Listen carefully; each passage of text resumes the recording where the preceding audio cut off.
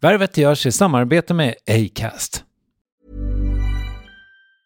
Save big money at Menards. Let the fresh air in and keep the bugs out with replacement screen for your doors and windows from AdForce. It's easy to install, durable against the elements, and comes in a variety of types to suit your needs. Repair your screens today with a roll of replacement screen on sale through May 5th. And check out more great deals happening now in our weekly flyer on Menards.com. Save big money at Menards. Värvet sponsras av SAS Eurobonus och SAS Eurobonus Mastercard. Och det här är ett budskap som jag tänker kan vara bra för den som antingen gillar guldkant på till exempel tillvaron eller för den som gillar att slå 2 flugor i en smäll. Om jag tittar på vad jag gör av med under en dag så är det typ 85% mat. Kanske tar jag en kaffe ute och relativt ofta unnar jag mig en lunch, men framförallt så handlar jag middagskäk och det blir nästan alltid ungefär 327 kronor. Och jag är förvisso med i alla mataffärers kundklubbar så jag får väl något slags luddig poäng på mina köp, men får jag poäng på allt, överallt? Jag får ju inte det och det är dumt, för visst, Eurobonus kan användas till resor, lounger och uppgraderingar, men otroligt mycket mer, som att bo på något av de 250 000 anslutna hotellen som finns att välja mellan. Perfekt om man vill ha en staycation med sin partner eller så. Och just nu, mellan 23 april och 5 maj, får du 5 000 Eurobonus extra poäng om du ansöker om ett SAS Eurobonus Mastercard kreditkort. Kreditkortet som ges ut av SEB Kort Bank AB, där effektiv ränta är 19,27%, vilket exempelvis blir 47 108 kronor om du använder 40 000 i kredit i ett år. Men det är förstås inget tvång att utnyttja krediten. Få poäng på allt, överallt, och du börjar på saseurobonusmastercard.se. saseurobonusmastercard.se. Tack SAS Eurobonus och SAS Eurobonus Mastercard. Värvet presenteras i samarbete med Nasonex, utomhusmöjliggöraren, som de inte kallar sig av någon märklig anledning. Men det är i alla fall Sveriges mest köpta antiinflammatoriska nässpray mot allergisk snuva. Och nu kommer ett litet test, så fram med papper och penna du som lyssnar, nu kör vi. Fråga 1. Vill du vara ute mer i naturen? Fråga 2. Sitter du framför en skärm lite för mycket? Fråga 3. Är du allergisk? Om du har svarat ja på någon av frågorna så tycker jag att du ska bege dig till beanoutsider.se. Jag vill för övrigt poängtera att Nasonex nässpray är ett receptfritt läkemedel från 18 år för behandling av symptom vid säsongsbunden och perenn allergisk snuva. Rådfråga läkare om du är eller tror dig vara gravid eller ammar, eller om du planerar att skaffa barn, har en obehandlad infektion i näsan, nyligen har genomgått en näsoperation eller har en skada i näsan. Får ingen effekt inom 14 dagar eller om du redan använder läkemedel med kortison ska du kontakta läkare. Använd ej mer än 3 månader utan läkarkontakt. Stort tack Nasonex och beanoutsider.se. Från att ha varit den här underungen kulinariska geniet till att bli en misslyckad tv-kock. Planning for your next trip? Elevate your travel style with Quince. Quince has all the jet-setting essentials you'll want for your next getaway, like European linen, premium luggage options, buttery soft Italian leather bags, and so much more. And is all priced at 50 to 80% less than similar brands. Plus, Quince only works with factories that use safe and ethical manufacturing practices. Pack your bags with high-quality essentials you'll be wearing for vacations to come with Quince. Go to quince.com/pack for free shipping and 365-day returns. Without the ones like you, who work tirelessly to keep things running, everything would suddenly stop. Hospitals, factories, schools, and power plants, they all depend on you. No matter the weather, emergency, or time of day, you're the ones who get it done. At Grainger, we're here for you with professional-grade industrial supplies. Count on real-time product availability and fast delivery. Call, clickgrainger.com, or just stop by. Grainger, for the ones who get it done. Som hade restaurang. Värvet. Värvet. Värvet. Värvet. Värvet. Värvet. Värvet. Värvet. Välkommen till det 172 avsnittet av Värvet. Det här är Kristoffer Triumf. Dagens gäst är en av våra mest kända kockar, Niklas Ekstedt. Han är 36 år gammal och har sin relativt ringa ålder till trots en lång karriär att se tillbaka på. Han startade sin första krog, Niklas, som låg i Helsingborg redan som 21-åring. Och har du sett honom i tv så är det inte så konstigt heller. De senaste 10 åren eller sådär har han dykt upp i SVT med ojämna mellanrum i programmet Niklas Mat bland annat. Sen ett antal år tillbaka är Niklas baserad här i Stockholm och han berättar själv alldeles strax om vad han jobbar med. En intressant aspekt av honom är hans lite atypiska bakgrund för restaurangbranschen. Han är kanske inte överklass, men ja, han kommer inte från fattiga förhållanden så att säga. Och det där ska vi snacka mer om. Han är för övrigt också aktuell med nya podcasten Itis som han har med Leila Lindholm, en annan tv-profil, och hon dyker upp i Värvet snart hon med. Jag ska också säga att det förekommer en del namn i avsnittet som kanske kan vara lite knepiga. Alla förklaras inte, men jag kan rekommendera att lyssna i Acast-appen, för då kan du bara klicka på skärmen när Ferran Adria eller René Redzepi nämns för att få veta vem det är. Men det där gör du som du vill. Nu åker vi från ateljén den 16 april 2015, Niklas Ekstedt.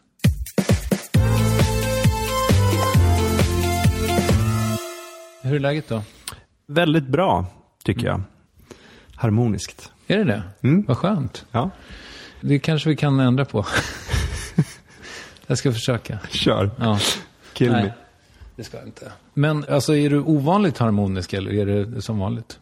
Nej, det är nog ganska som vanligt. Jag har ju ett hektiskt liv sådär. Eller det har väl alla småbarnsföräldrar. Jag har ju 2 barn som är 3 och 6 år gamla. Och bor i ett hus. Och min fru jobbar heltid och jag jobbar heltid. Så att vissa dagar känner man att bara små saker gör det harmoniskt. Att barnen inte skriker när man lämnar dem på dagis. Och man har inte glömt något när man går på tunnelbanan in till stan och sådär. Så att det har varit en bra dag idag.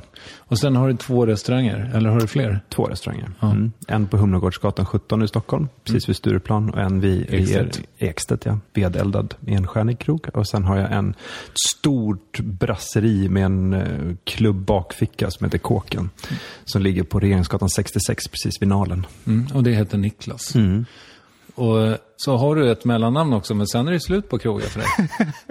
Nej, det kommer inte bli några krogar vid mina namn sådär. För att nu så börjar ju Stockholms krogar få värde och säljas. Och helt plötsligt så har jag döpt alla mina restauranger efter mig själv. Så det är egentligen ekonomiskt idiotiskt. Aha, okej. För då måste du vara kvar. Liksom. Ja, det finns ju inget andrahandsvärde på dem. Nej, jag fattar. Är det en lukrativ bransch? Det börjar bli det, ja. Det har inte varit det tidigare. Så här, historiskt sett så har jag alltid fått veta att jag är i en bransch där man inte går att tjäna pengar. Och där det är hopplös och sliter ut folk. Och det är gangster som man blir skjuten och sådär. Man blir ju väldigt skrämd som ung och ge sig in i den här branschen.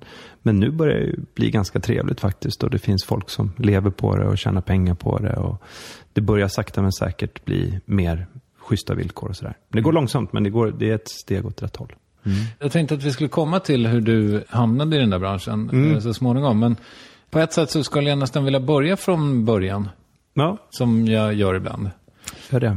Du är född i Östersund. Ja, Östersunds lasarett 1978, 27 november. Pappa säger alltid var den kallaste vintern någonsin. Men det är lite Astrid Lindgren inledelse sådär. Han vill gärna berätta lite grann om min förlossning som det vore en så här Ronja Rövardotter historia. Men jag tror inte det var så dramatiskt som han brukar säga.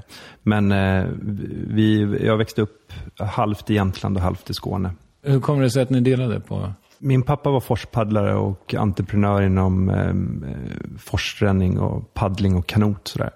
Så att på början av 70-talet så anlitade Jämtland eller Åre kommun honom för att dra igång sommarverksamheterna uppe i Jämtland.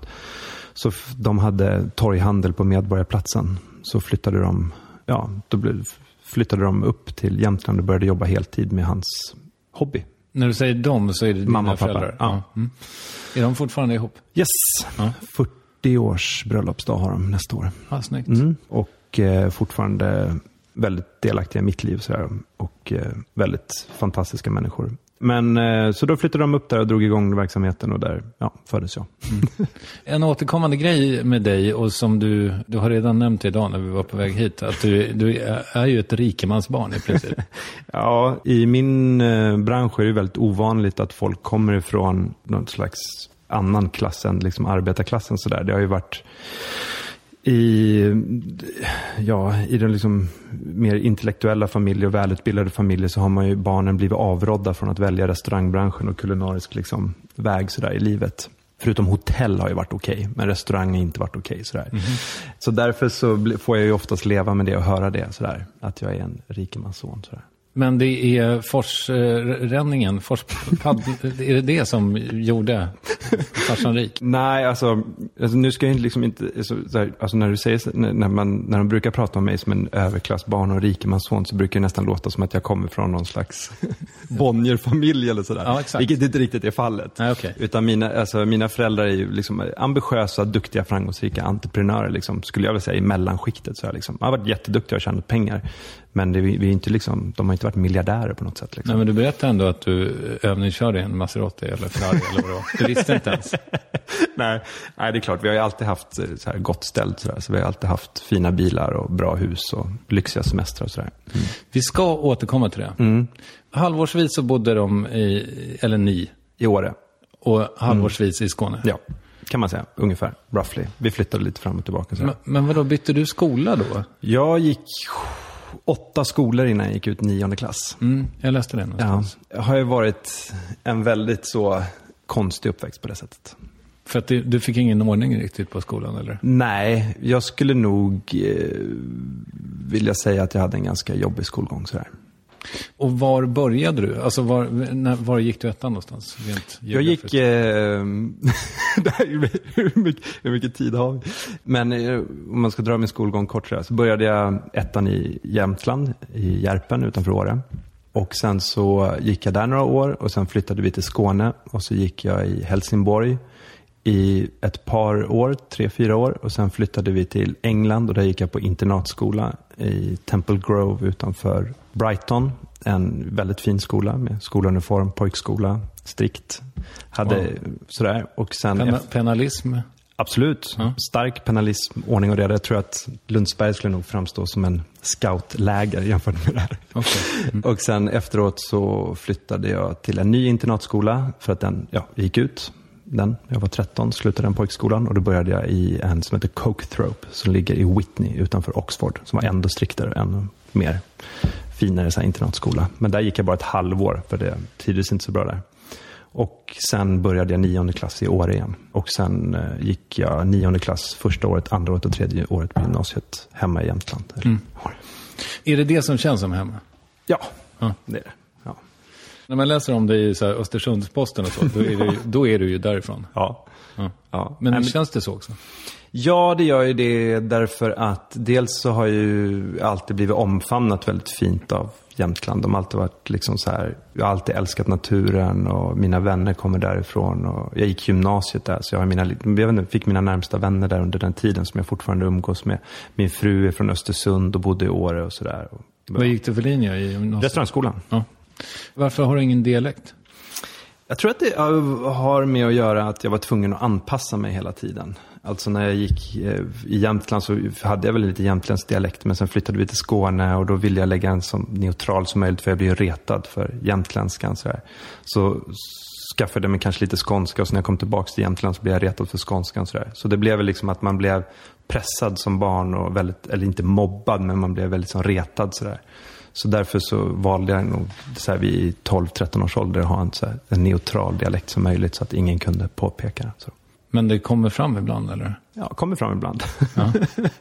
När man tänker på dig, eller när jag liksom har läst på om dig, eller, så känns du så sorglös på något sätt. Ja, de brukar säga det. Jag var till och med i något program sådär, som heter Jakten på lyckan. Ja, just det, med Hanna Hellqvist. Ja, där man letade efter så här, eller hon hade gjort samma diagnos liksom av mig då. Någon slags sorglös människa som alltid så här konstant är glad och sådär. Men jag tror att det är ju liksom ett skenet bedrar. Jag är nog som jag tror många av de människorna som är som i min, eller har ett rykte som jag är, så är jag ju nog en mycket mörkare människa än vad folk tror. Så du var liksom inget soligt barn sådär, eller? Absolut inte. Nej. Jag var väldigt glad och pigg och hade väldigt mycket energi och var ju väldigt mycket med. Men jag hade ju alltid svårt att anpassa mig och passa in sådär i ledet så. Det var ju... jag var i kaos. Det var så? Ja. Jag var ju alltid, mamma var ju lärare också. Så när hon jobbade på samma skola som jag gick på då stundvis, så då brukade hon alltid säga att hon brukade alltid ducka när min lärare kom förbi för att hon var rädd för dem. Jag var nog ett stökigt barn så där. Men jag var inte stökigt i den, alltså jag var inte så att jag var inte liksom elak. Men jag var extremt rastlös och väldigt, väldigt så svårt att sitta still och svårt att koncentrera mig och så. Koncentrationssvårigheter kanske. Var du bra på någonting? Historia. Okej. Vilket jag fortfarande, historia, konsthistoria, historia och 1700- och 1800-talshistoria så. Och det intresserar mig fortfarande så. Varför det? Jag vet inte, det var bara att jag började, alltså jag vet inte, när skolan så läste vi i England så, när jag gick på internatskola så var det väldigt mycket bibelhistoria och väldigt mycket franska revolutionen och brittisk imperialismhistoria så. Jag tyckte alltid det var spännande och vi hade lärare som var äldre, som var i 70-årsåldern. Och då på början av 90-talet då, så hade de varit med om andra världskriget och vi hade lärare som hade varit liksom, vi kunde liksom krigshistoria och så. Så berättade på väldigt brittiskt coolt liksom sätt sådär. Så jag var alltid väldigt, väldigt fascinerad av det. Hur gick det med språket under de där åren? Det kanske gick snabbt för du var alltså, barn, liksom. Jag menar, talspråket gick ju bra. Jag pratade ju engelska sådär. Så det var ju inte något problem. Men jag lärde mig aldrig skriva. Men jag kan inte skriva på något språk. Så att det... Är du typ dyslektisk eller? Jag tror inte det. Jag brukar ofta få den frågan om tror att jag är dyslektiker. För jag kan ju inte stava till något. Alltså, min fransklärare fick ju mig... Alltså, i England sa jag så här, jag ville gärna ge dig ett rätt på provet, men du stavade Ekstedt med litet e. Okay. Så jag klarade inte att skriva mitt eget namn sådär. Men jag tror att det handlade väldigt mycket om att jag inte så här kunde koncentrera mig på att skriva. Alltså att jag gav det aldrig tid sådär. Det var andra saker som fascinerade mig som historia och vara ute och leka och åka skateboard och springa och sådär. Så det blev aldrig liksom och det var aldrig någon liksom som satte press på mig sådär och skriva. För att i England så skyllde jag alltid på svenskan och i Sverige skyllde jag alltid på att jag hade varit i England. Och i Skåne skyllde jag på Jämtland. Så jag hade alltid en ursäkt att inte lära mig. Ja, det blir ihåligt där med Skåne och ja, det kanske är luddigt. Man säger fälleben i Skåne och krokben på svenska. Ja, just det. Men det kanske hade kommit undan med också. Men du, om man ska summera din skolgång, kan man säga att du var ett mobbat barn? Nej, alltså jag var ju mobbad i den bemärkelsen att jag hade alltid svårt sådär. Men jag hittade ju alltid en vän. Men sen så dagdrömde jag ju alltid väldigt mycket också. Så att jag hade ju alltid så här, jag hade ju Morgan och Bogan. Det var mina 2 låtsaskompisar. Okay. Som höll i mig väldigt länge, ända till jag var typ 10-12 år sådär. Hade jag låtsaskompisar som jag lekte med. Mm-hmm. Och jag hade till och med på skolgården hade jag liksom ett träd som jag hade gröpt ur, som jag la grejer till dem i och sådär. De här låtsaskompisarna hade jag ju väldigt, väldigt, väldigt sent. Vad var Bogan för typ? Ja, det var ju så att pappa var ju tränare i polska kanotlandslaget också. Och var väldigt aktiv i Polen. Både i att bygga kanoter och konstruera och ändra paddling och sådär. Väldigt in i teknik sådär. Och då var Polen väldigt före i sin tid under kommunisttiden, så vi reste väldigt mycket där. Och pappa pratade ju flytande polska och sådär. Är han polack? Nej, när han bara jobbade där och lärde sig det, för att då pratade ingen engelska där. Han var väldigt intresserad av Polen och den typen av forsränning och deras sätt att ta hand om vatten och så. Okay. Eller hantera vatten. Så då var vi väldigt mycket Nowy Sącz i södra Polen. Och då var det så här att jag tror att de kom därifrån. Sådär, att det var mina fantasikompisar när vi reste i Polen. Jag satt i baksätet i timmar genom polsk motorväg. Så då började jag med dem, för då hade man ju ingenting att göra förutom att lyssna på kassettband. Så då började jag hitta på de där kompisarna. Så jag tror att de kom till Bogan tror jag. Nej, jag tror att de var hittade på polska namn sådär, som jag hade därifrån. Sen så tog jag med mig dem hem och sen levde jag med dem. Ja, det var lika bra. De reser ju gratis. De fick följa med bak i Citroengen hem. Ja. Du har ingen syskon eller? Jo, jag har 2 syskon. Peter och Johan. Och sen hade vi en fosterbror. Min mamma hade en kille som hade jobbet i skolan och problematiskt hemma. Så han bodde hemma hos oss. Som heter Mikael, så vi var 4 killar. Okej. Men är de andra grabbarna, är de mindre än du eller? Ja, Mikael är äldre och Johan och Peter är mindre. All right. Hade du dem med dig i ditt liv? Liksom? Nej, alltså det var ofta så delade vi upp dem. För pappa reste ju väldigt mycket jobbet. Och så att när jag reste ju väldigt mycket med pappa. Alltså när mamma hade ju då 4 killar ensam hemma. Så brukade ju pappa turas om och ta med oss på sina tjänstresor och så här. Så då brukade vi följa med och resa så. Okej. Så ja, man hittade liksom på olika sätt sådär. Varför är Helsingborg förresten? Mamma är därifrån. Okej. Du har fortfarande inte förstått min, den är komplicerad. Din uppväxt? Ja, men inte så komplicerad. Nej, kanske inte. Nej. Eller kanske, den är ju väldigt, för mig låter den väldigt exotisk. Ja, kanske. Ja, jag vet inte. Jag ser den alltid som strulig sådär, men ja. Ja, men alltså när du gick gymnasiet och sådär, hade du fått lite riktning på det? Nej, gymnasiet var nog den stökigaste tiden i mitt liv skulle jag vilja säga. Varför? Det var Eller på vilket sätt kanske jag ska fråga? Ja, alltså dels så hade jag ju väldigt mycket fritid. Och det var inte bra för mig tror jag. För att jag hittade jag hittade liksom inte riktlinjer riktigt i mig. Sådär. Så det var ju, jag träffade ju mina bästa vänner på den tiden. Men då hade jag dem inte som bästa vänner. Utan de blev det liksom under åren efter gymnasiet. Sådär, liksom. Men jag lärde känna dem då. Men det var ju liksom, som jag tror att det är när man blir liksom, börjar bli vuxen sådär. Att det är komplicerat med sig själv och så. Och vilken typ av problem hade du? Ja, men dels så var jag aldrig i skolan. Att jag kände ju att Då får man mycket fritid. Ja, det är ett bra sätt. Ja, men det var liksom ingen som sa till mig heller att jag skulle gå dit liksom. Ja, okay. Och mina föräldrar bodde heltid. Pappa jobbade i England och mamma bodde i Skåne då. Min brorsa gick i skola där i Helsingborg. Så att jag bodde ju själv där. Så jag bodde ju själv från jag var 14 år i Jämtland liksom. Så jag hade ju som ingen att komma hem till heller riktigt. Så att jag drev runt och åkte mycket snowboard och skateboard i och för sig. Men sen så typ sista året på gymnasiet, det var ju då jag verkligen väcktes liksom till liv med det kulinariska. Så att. Hur kom det så? Jag hade en lärare som heter Gunnar Ajaxson som kom ifrån Operakällan. Och som flyttade upp till Jämtland och han ville liksom få ett lugnare tillvaro i Jämtland. Och började som lärare på restaurangskolan i Åre. Och han var ju överkvalificerad för sitt jobb. Han var ju egentligen extremt duktig på det han gjorde. Så att han blev väldigt entusiastisk, tog hand om elever. Och han blev ju min mentor. Det var han, man kan säga att det var han som upptäckte mig om man ska klyscha det lite. Så att han ringde till mina föräldrar och sa att Niklas har en talang som är unik och om ni satsar på honom liksom på restaurang så kommer han bli någonting och jag kan stötta er och ge namn och så här, visa vägledning och så. Okej. Ja, det var egentligen så det började kan man säga. Och han gav mig kokböcker också så att han så här, i efterhand så kanske det var mamma och pappa som köpte dem, det vet jag inte. Men han gav dem till mig. Jag vill säga att det var nog en gåva från honom som han tyckte skulle passa mig. Så han visade mig liksom olika profiler som var viktiga i den kulinariska världen. Och vi kände ju inte till någonting så att det bara var liksom som en värld som öppnade sig för mig. Så började jag läsa om Marco Pierre White och Michel Roux och alla de här som senare blev mina hjältar och idoler och verkligen det som jag totalt dedikerade hela mitt liv till.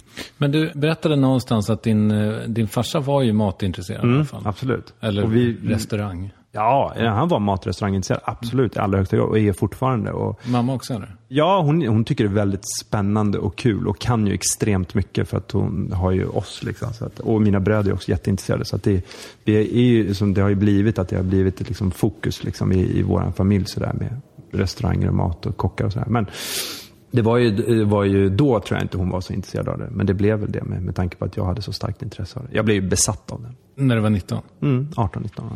Men du, det här med att du flyttar hemifrån eller bor ensam från 14 års ålder. Det måste vi nästan prata om. Jag bodde hemifrån från jag var 12. Är det sunt? Det är bra. Alltså nu när man själv får barn så blir det lite så här. Min son är 6 så att nu har jag haft honom halvvägs. Så om man ska leva mitt liv så har jag haft honom halvvägs. Så det känns ju helt otänkbart. Och jag har ju liksom inget så här föräldrahem heller. Liksom. Jag har ingenstans att komma hem. Jag vet när jag kommer hem till mamma och pappa, men jag har ju aldrig bott i det huset. Så det är lite annorlunda. Det är verkligen. Och jag känner ju nästan ingen annan som har haft det så heller. Blondinbella flyttade hemifrån väldigt ung. Hon har ju varit här också. Det var för övrigt ett rätt bra avsnitt.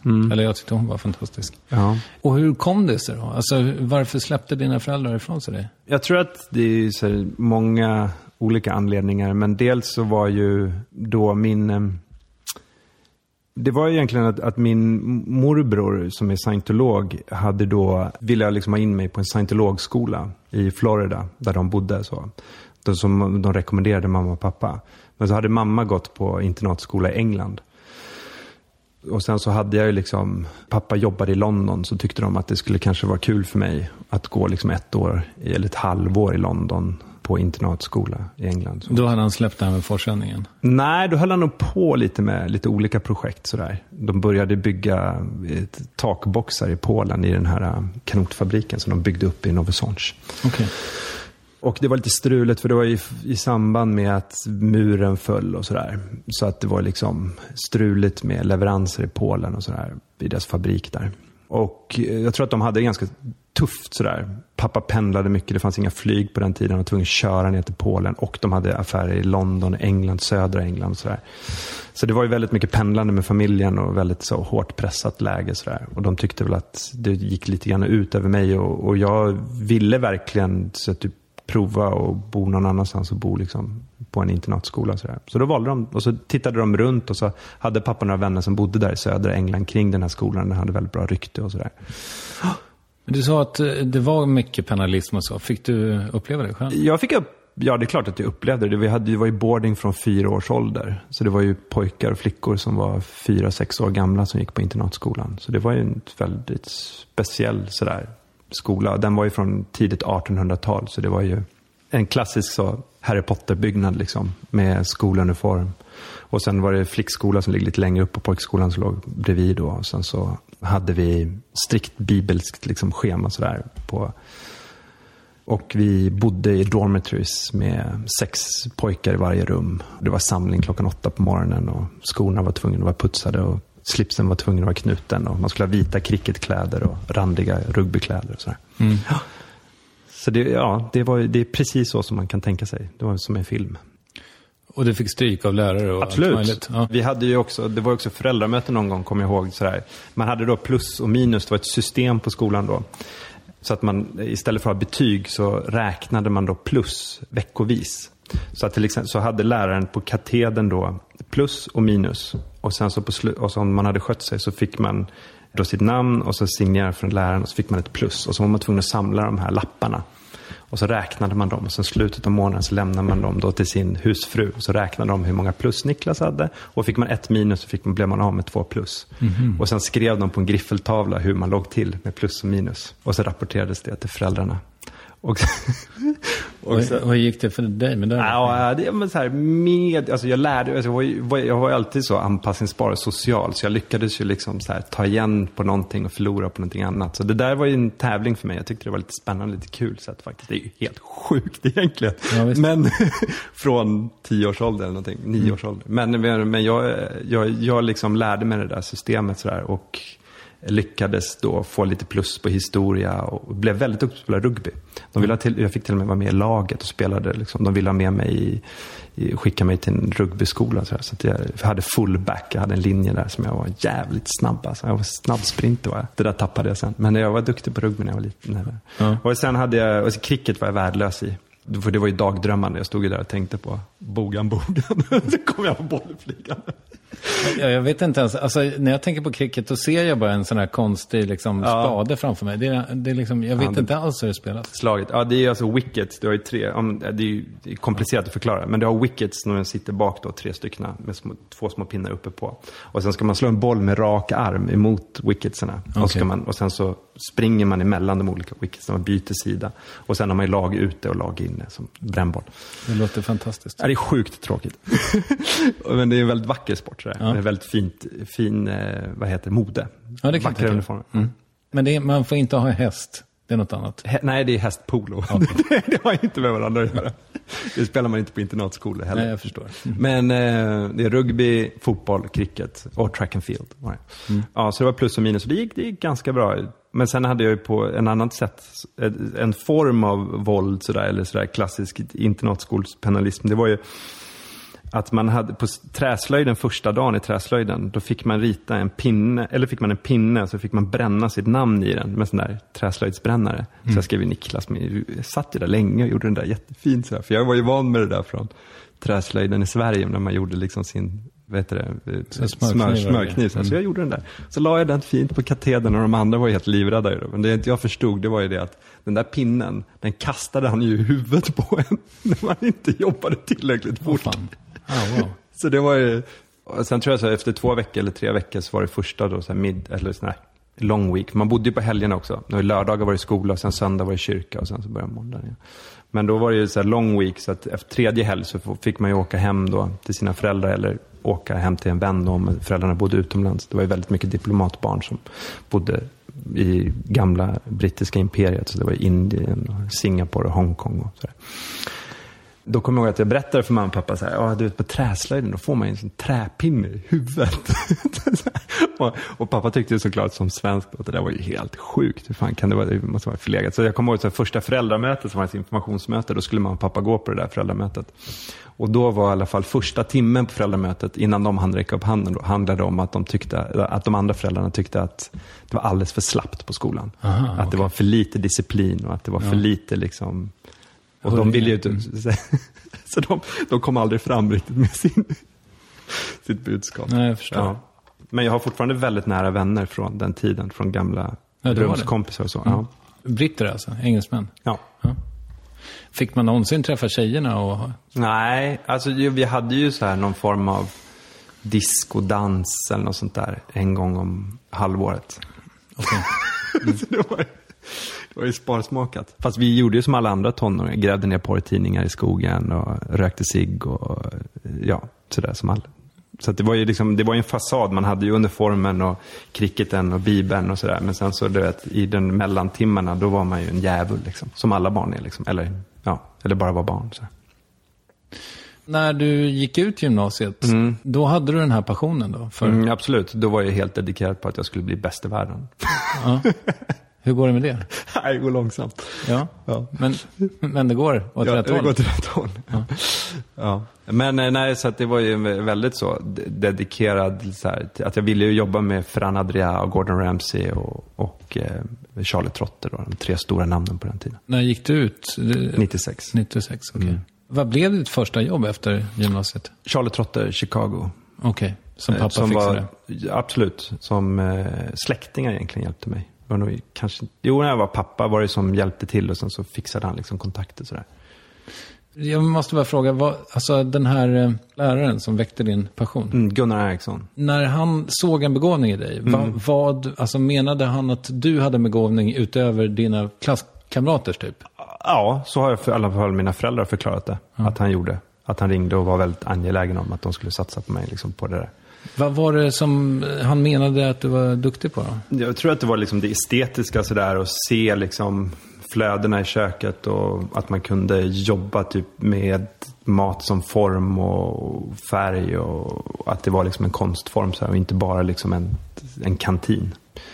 Och det hade ju de andra lärarna inte ens lärt. De var inte ens intresserade av att lära oss det, utan det var ju som bara recept och fyrkanter och bläck. Och, ja, det var ju bara information. Det var inte, de förklarade ju aldrig att mat och gastronomi är en form, en kultur och en konstform. Så. Och dina klasskamrater, de blev typ så här, alltså jobbade i skolkök och så? Nej, men alltså det är ju, nej, verkligen inte. Utan snarare tvärtom. Det är ju som superambitiösa, duktiga kockar allihopa. Men fick ni utväxling för, liksom? Nej, men jag tror många var ju så här, det var ju, man sökte, det var ju riksintag på Åre restaurangskola. Så det var ju inte folk från bygden, utan folk kom från hela Sverige dit och som hade sökt sig dit. Så det var ju unga, ambitiösa ungdomar som sökte sig. Så att antingen blev väl de kvar i Åre och jobbade med skidindustrin och hotell och industrin sådär, eller så blev de ju som duktiga restaurangmänniskor sådär. Så jag har haft nytta av mina vänner i restaurangskolan i hela mitt yrkesliv. Jag har konstant kommit tillbaka till dem och ringer dem och pratar med dem och så.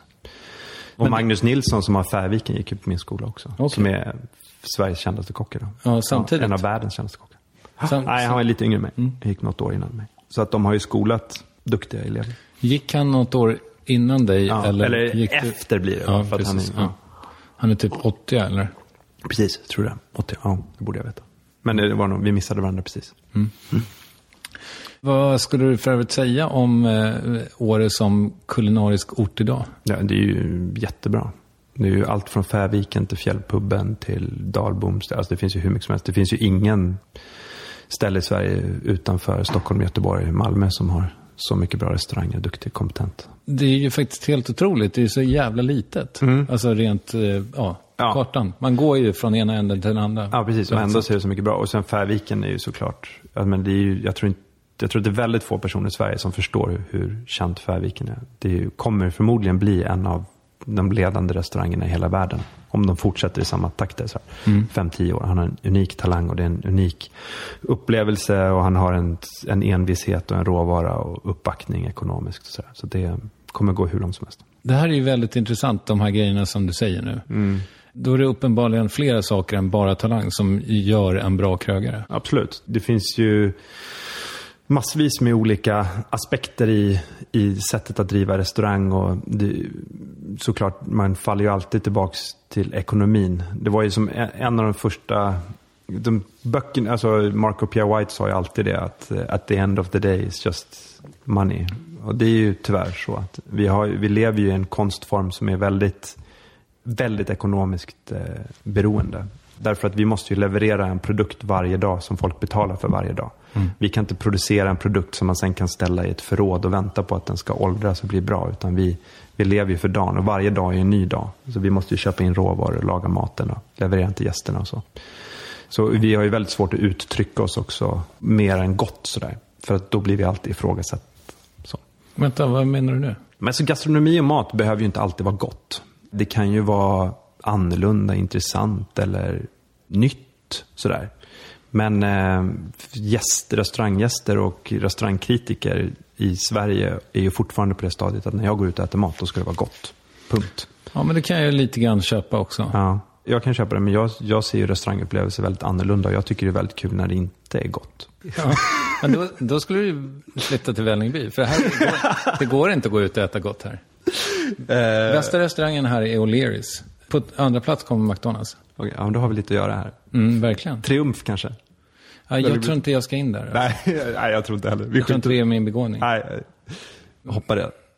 Ja, nej men... Men då var det i alla fall så att man hade ju då... Jag var ju på en restaurang i Basken som serverade knäskål.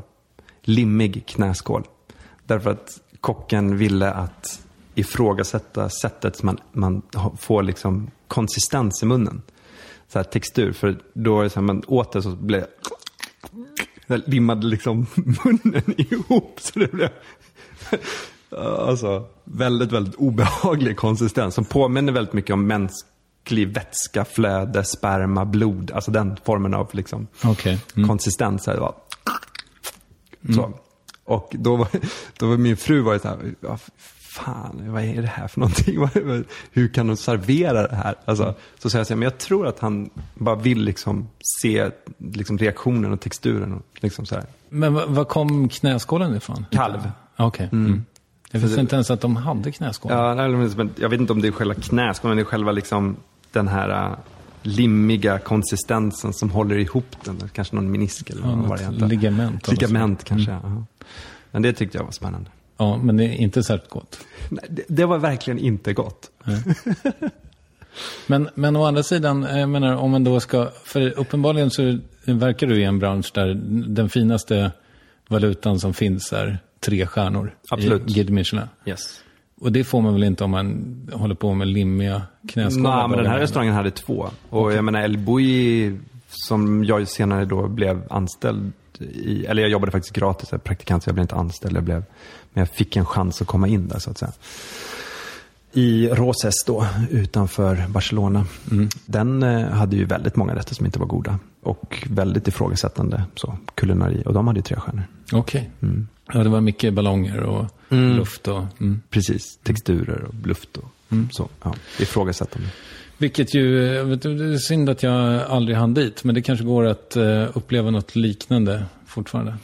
Nej, jag tror inte det. Jag tror också att den kulinariska världen har förändrats ganska mycket. Och den globala foodin, de som verkligen betalar de här pengarna och resan, så de frågar efter någonting annat. El Bouilly var en restaurang i tiden. Och jag tror att det var därför han la ner den också. För att den skulle aldrig åldras med värdighet. Den var inte som en Rembrandt eller sådär, utan det var liksom mer som en konstinstallation som var placerad där på den tiden och den tidpunkten. Mer Rocky än Rembrandt. Ja, exakt. Så. Men så att det var, jag tror El Bulli var väldigt så. Ja, men det finns ju ingen restaurang under vår levnadstid väl som har haft samma impact. Nej, absolut inte. Det är ju det kommer bli, han är ju den kändaste krögaren genom tiden och den kändaste restaurangen någonsin. De blev ju för stora för sitt eget bästa. Han blev ju liksom en Beatles i restaurangen. De hade för mycket bokningsförfrågningar. De pratar om att de hade, jag har hört rykten med 2-4 miljoner bokningsförfrågningar per år. Liksom. Så att det var, de kunde inte öppna en telefon och kunde inte öppna mail. Liksom. Men ingenting fungerade. Folk bara reste ner dit. Det var helt ohållbart. Ja, jag fick aldrig bord. Jag försökte. Vi pratade ju faktiskt om din karriär. Vi har en linje här. Just det. Ja. Du reste till USA. Jobbade för Charlie Trotter. Ja. En hemsk typ. Stekfrannor i huvudet och så. Absolut. Ja. Det var ju mycket värre än internatskolan. Men det känns som att om man ska bli en bra kock så det kanske inte är ett måste att man har varit igenom det där. Men jag har ju intervjuat Marcus Samuelsson också. Ja. Och han hade ju samma upplevelse i samma ålder. Jag tror att nu idag så är det inte samma våld. Alltså man slår inte folk längre. Så jag tror att det har gått liksom, det har blivit ett steg bättre. Men å andra sidan nu så är det liksom mer, jag har ju varit på många toppkrogar nu med mitt tv-program sådär. Så det är ju fortfarande en väldigt så hård mobbing sådär. Att man samlar alla anställda och visar vad Lisa har gjort för någonting. Ja. Det är bra ljudeffekt. Men så att man kan så här, titta, här har Lisa gjort den här såsen. Så samlar de allihopa det här och så säger liksom krögen, det här är ju helt förfärligt. Hur fan i helvete kan du göra så här äckligt liksom? Fan. Och så, nu vet ni, det här är hemskt. Och sen så fortsätter man jobba i alla sina hörn så här. Och det är ju också en form av liksom tortyr på något sätt liksom. Och jag tyckte nog den var värre. Även om jag på Charlie Trotter så var det ju en konstant rädsla att man skulle bli slagen eller liksom få någonting i huvudet eller liksom att någon skulle slå upp en mot en vägg sådär. Det var ju också en form av rädsla sådär. Så. Lever du med den där rädslan fortfarande? Absolut. Det var ganska roligt att du tar upp det för att det är helt sjukt, men därför att det var ju en kort tid i mitt liv egentligen de här åren som jag var på El Bulli och Charlie Trotter och jag var även en kort tid hos Gordon Ramsay. Men det var ju att jag blev så rädd några gånger. Så jag kan fortfarande idag stå och göra någonting som jag gjorde där. Alltså en lök eller en sås eller en ris eller vad det nu jag gör. Och få den här tokångesten att jag har gjort fel och att snart kommer att komma någon och slå mig eller skrika på mig. Men vet du vad, jag tror anledningen till att jag frågade var nog för att jag, utan att ha jobbat på någon av de där krogarna, så är jag också ganska ofta rädd för att någon ska slå mig på käften bara. Okej. Alltså, för att du har sagt något eller? Nej, alltså att det bara ska hända. Så att jag är inte säker på. Nej. Och sen därför jag tror att jag har en extra rädsla för det var för att jag är en väldigt så här fridfull människa. Jag har aldrig någonsin hamnat i slagsmål. Jag har aldrig slagits eller så här. Så att jag tycker väldigt, väldigt illa om våld. Men du har fått stryk mycket har jag hört. Ja. Eller en del. Ja, en del. Så här. Jag med. Men så då blev det liksom att de tryckte ner den när man slog in den. Så här. Ja, det är ju en jävligt sjuk grej liksom. Men alltså när jag var där hos Gordon Ramsay, då var jag där i 3 dagar och provjobbade. Och 3:e dagen, då hade jag ju gått igenom då hade jag varit på Charlie Trotter och tyckte det var hemskt där. Jag kom till London. Och då var det en pastrychef på bakgården som Gordon Ramsay tryckte upp och ströp emot väggen. Tills han blev blå i huvudet liksom. Fy fan. Och då tänkte jag så här, nej det här tänker inte jag jobba. Då gick jag faktiskt därifrån. Ja, men det förstår jag. Men alltså att Gordon Ramsay inte sitter inne? Ja, han har ju blivit åtalad flera gånger. Han har det? Ja. Fan, otroligt alltså att han fortfarande får jobba. Ja. Eller? Ja. Det är en märklig värld, men hur är det med liksom, för att ni snuddade vid det i er podcast när ni pratade om Marcus Samuelsson. Han är inte där va? Nej, alltså. Men jag tror att han är väldigt hård sådär. Ja. Men jag tror att jag är nog undantaget sådär. Eller vad fan så vet jag. Jag ska inte recensera mig själv, men jag blir väldigt, väldigt sällan arg sådär. Jag går hellre därifrån. Men tror du Mattias Dahlgren blir, alltså kastar grejer på... Nej, jag tror inte han kastar grejer, men jag tror att han är väldigt disciplinerad. Jag tror inte man gör nog inte fel utan att bli liksom ihågkommen. Det var som fan. För han verkar ju ganska fridfull. Ja, han är nog... Nu vågar du inte... Nej, du, stopp. Ja, okej. Men han är otroligt duktig matlagare.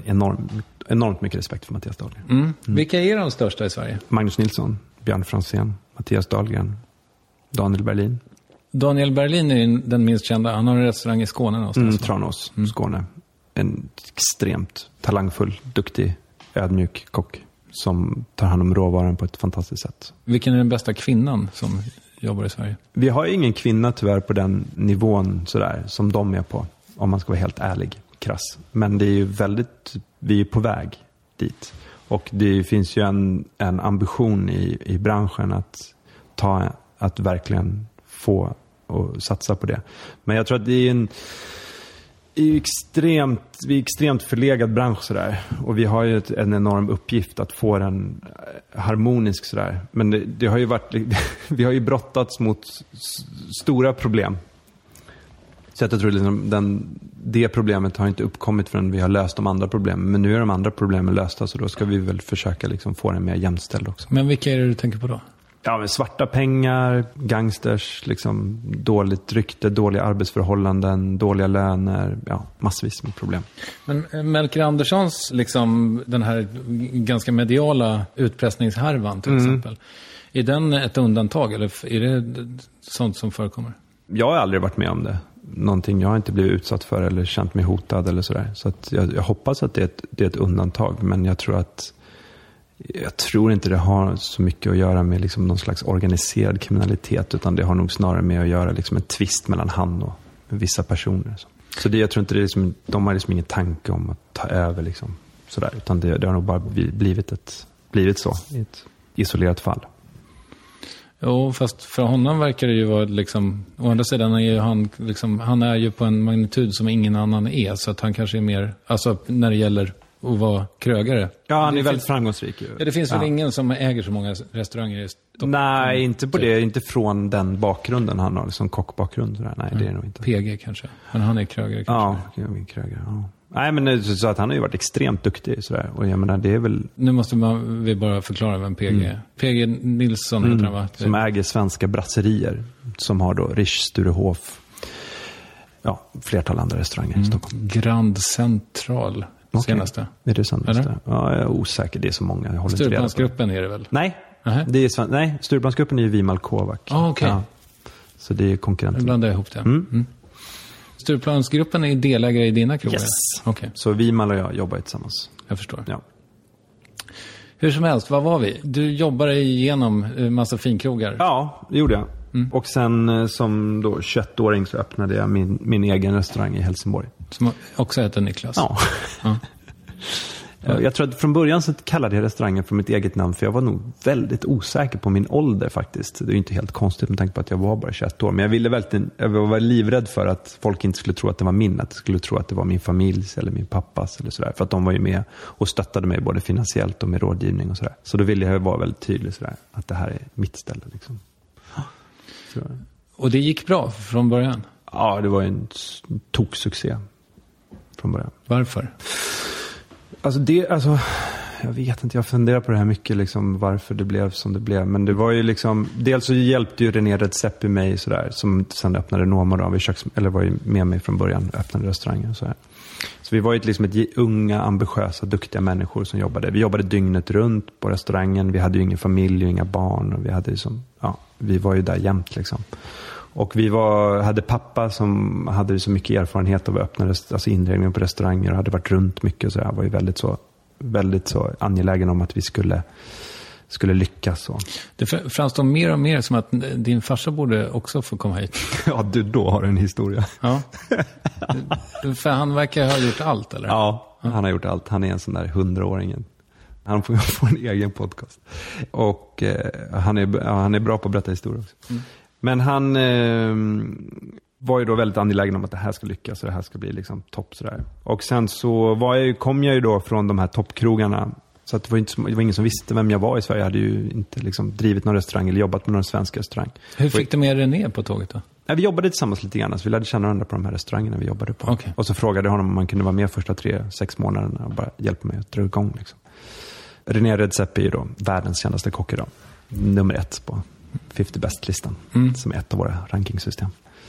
Men han hjälpte mig och var ju väldigt, väldigt duktig redan då. Och sen så hade jag liksom ingen erfarenhet ifrån Sverige, så jag gjorde en väldigt internationell produkt så där, i en liten stad. Och, så att recensenterna var väldigt så här. Det var ju så här, jag tror första rubriken var så här, Wunderkinder i Helsingborg. Så det var ju väldigt mycket så här, underbarnet och var kom han ifrån och så där. Det var ju lite med blixt så där, i det kulinariska så där. Tyska var inte ert språk i Skåne då, utan det var bara den rubriken. Ja. Okay. Det var rubriken. Ja. För att underblåsa det här med att ni är lite blå, liksom lite mörkblå där. Lite mörkblå där nere. Ja, men det kan man lätt tro. Speciellt i Helsingborg. Ja, men det gick ju alldeles för fort så här i efterhand. Ja, precis. För det hintade du om i något annat sammanhang också. Ja. Kanske din podcast. Ja. Men att för du fick göra tv väldigt snart därpå liksom. Och... Ja, jag fick göra alldeles för mycket. Jag var för ung helt enkelt. Jag var för oerfaren och det gick för fort. Men du, berätta, innan vi går vidare på liksom din tv-karriär och det där. Vad var de största liksom, vad gjorde du för misstag där då med Niklas? Alltså de första 2 åren var ju fantastiska. Vi blev ju då årets affärskrog i Dagens Industri. Vi hamnade på topplistan över Sveriges bästa restauranger. Vi hamnade i internationella listor. Vi var ju liksom på gång att bli någonting. Men så blev jag liksom förblindad av min egen framgång och började då hoppa på liksom, jag hamnade liksom utanför liksom sådär. Och istället för att lita på min egen liksom kraft och engagemang i köket så blev jag liksom förblindad av alla lockelser utanför. Vad menar du med det? Ja, men jag fick ett tv-uppdrag och jag fick göra liksom reklamuppdrag och jag fick gå på fina fester och sådär. Så att jag förlorade kontrollen över min egen produkt sådär. Det vill säga att du var för lite på restaurangen helt enkelt? Ja, för lite på restaurangen och för lite. Alltså nu har jag sån erfarenhet så jag kan driva mina restauranger från när jag inte är på restaurangen. Jag vet liksom vilka jag ska anställa och hur jag ska bete mig och sådär. För det där tycker jag verkar jävligt svårt med att vara krögare. Ja. Eftersom det är så mycket en människoprodukt. Alltså. Exakt, och sen kan man ju inte, liksom, man kan ju inte vara i köket på 4 dagar, komma dit, skälla ut 2 personer och sen åka hem. Nej. Då har man ju bara skapat ett problem istället för att rätta ut ett problem. Så det var så jag blev. Jag blev en dålig krögare i några år och hamnade liksom, jag tror, i min livskris sådär. Hur länge hade du, Niklas? 7-8 år. Okej. Och de 2 första åren var bra? 4 kan man säga. Okej. Ja, 4-5 sådär. Så 2005, 6, 7, 8 då var det liksom, då var det suddigt alltså. Och hade det liksom gick det lite neråt med restaurangen också? Ja, den blev ju sämre. Och istället för att då säga nej till alla de där uppdragen, åka hem till Helsingborg, stå där varje dag och jobba upp restaurangen till det den var från början, så slarvade jag bort det. Jag slarvade bort en succé som jag var bitter för ända till jag öppnade Ekstedt stort sett. När du säger att det blev lite dimmigt, eller vad sa du? Alltså... Ja, det blev dimmigt, ja. Vad menar du med det? Men att jag tappade så här, alltså att jag tror att jag blev någon som jag inte var från början så där. Och att jag förlorade, men jag fick ju några dåliga recensioner, lite ifrågasättande i tidningen och sådär. Och sen så var jag ju vikarie för Tina då på SVT1 också. Jag blev toksågad längs fotknölarna kan man säga. Det var en sån hel sida Expressen. Det var liksom där. Död åt Tengel. Men det var ju roligt för att jag har ju haft Erik Vidgård här. Ja. Han var ju Tinas företrädare. Just det. Han blev ju också jättesågad. Ja. Så att det var ja, jag vet inte. Svårt. Ja, slott liksom att fylla. Ja, och jag var ju ung, snorung, så där, blev ju väldigt så attackerad liksom. Som tur var så fanns ju inte sociala medier på den tiden, så det var ju inte lika, alltså jag hade nog blivit väldigt, för vi fick ju så väldigt mycket mail, för det fanns ju på den tiden. Men det fanns ju inte Twitter och Facebook så jag blev inte attackerad på de hållen. Men i mail fick jag ju väldigt många. Ja, det var ju hemskt. Vad skrev folk då? Att jag var helt värdelös och att det var liksom att hur de kunde släppa in mig och varför jag tillbaks med Tina och det var ju så här. Alltså tillbaks till Tina, det är ju ändå inte, alltså det var ju inte riktigt dig de skulle berätta det för. Nej, men nej, det är ju sant. Nej, det var dåligt skött liksom från SVT:s sida, från min sida. Ja, bara en bedrövlig tid helt enkelt. Och så gick jag ut över restaurangen också, för det fick ju gästerna från att ha varit den här underungen kulinariska geniet till att bli en misslyckad tv-kock som hade restaurang. Ja, jag förstår. Ja, men när du säger att det utlöste en livskris, hur ser en sån ut? Men jag tror att det var så här att jag var hela tiden dedikerad och väldigt så fokuserad på att jag skulle ha liksom en toppkrog i toppsegmentet. Och jag tittade ju aldrig på tv, var aldrig intresserad av tv-kockar. Och sen så fick jag frågan av SVT och vad då den här, för de såg väl det bara ett underbarn från Helsingborg som går skitbra för, som är 24 år gammal, och det är perfekt liksom. SVT Malmö också, så släppte de... SVT Göteborg var det. Okay. Och de tyckte liksom att det här var ju fantastiskt, vi slänger in honom i Tina och så kör vi honom i 2 säsonger, sen tar vi tillbaka Tina liksom. Fick du ärva, vad heter han? Tängby. Nej, jag fick en annan sidekick. Okay. Ja. Men det var ju liksom en bedrövlig, ja men det var ju bara kass produktion, allting var kass. Och då blev jag ju så, helt plötsligt så blev jag så här, jaha, tv-kock är jag ju uppenbarligen inte. Och sen så fick jag ju det här liksom, sågningar på restaurangen, och då började jag liksom ifrågasätta allting på något sätt. Så. Hur gammal är du här? 23? 25. Okay. Så jag är ju väldigt ung fortfarande, men väldigt så vilsen. Så. Och från att ha gått på liksom, testosteron, eller vad heter det? Ja, jag gick på liksom, ja, så här, som när man är unga 20-årsåldern och får liksom framgång, så blir man ju väldigt hög på sig själv så här, till det här liksom. Vid någon tidpunkt så säljer du restaurangen, antar jag? Eller ja, det gjorde jag ju. Säljer restaurangen. Och ger upp på något sätt. Sådär. Hur var det beslutet att fatta då? Ja, det var ju hemskt. Det var ju väldigt, alltså det var ju... Alltså jag gav ju upp. Jag gav upp liksom. Jag hade som en känsla av att det var slut sådär. Du kom ju hit väldigt harmoniskt. Nu känns det som att... jag sa att vi ska nog... Ja, det nuddade liksom den mörkaste tiden i mitt liv. Ja. Men det var ju egentligen min fru som räddade mig. Att jag träffade henne. Och att vi... hon räddade liksom ut mitt liv så här liksom. Och var väldigt så tydlig med och tyckte vad jag skulle göra och så. Och hon jobbade ju med böcker och launcha författare och med omslag och med tydliga riktlinjer och PR och marknadsföring och sådär.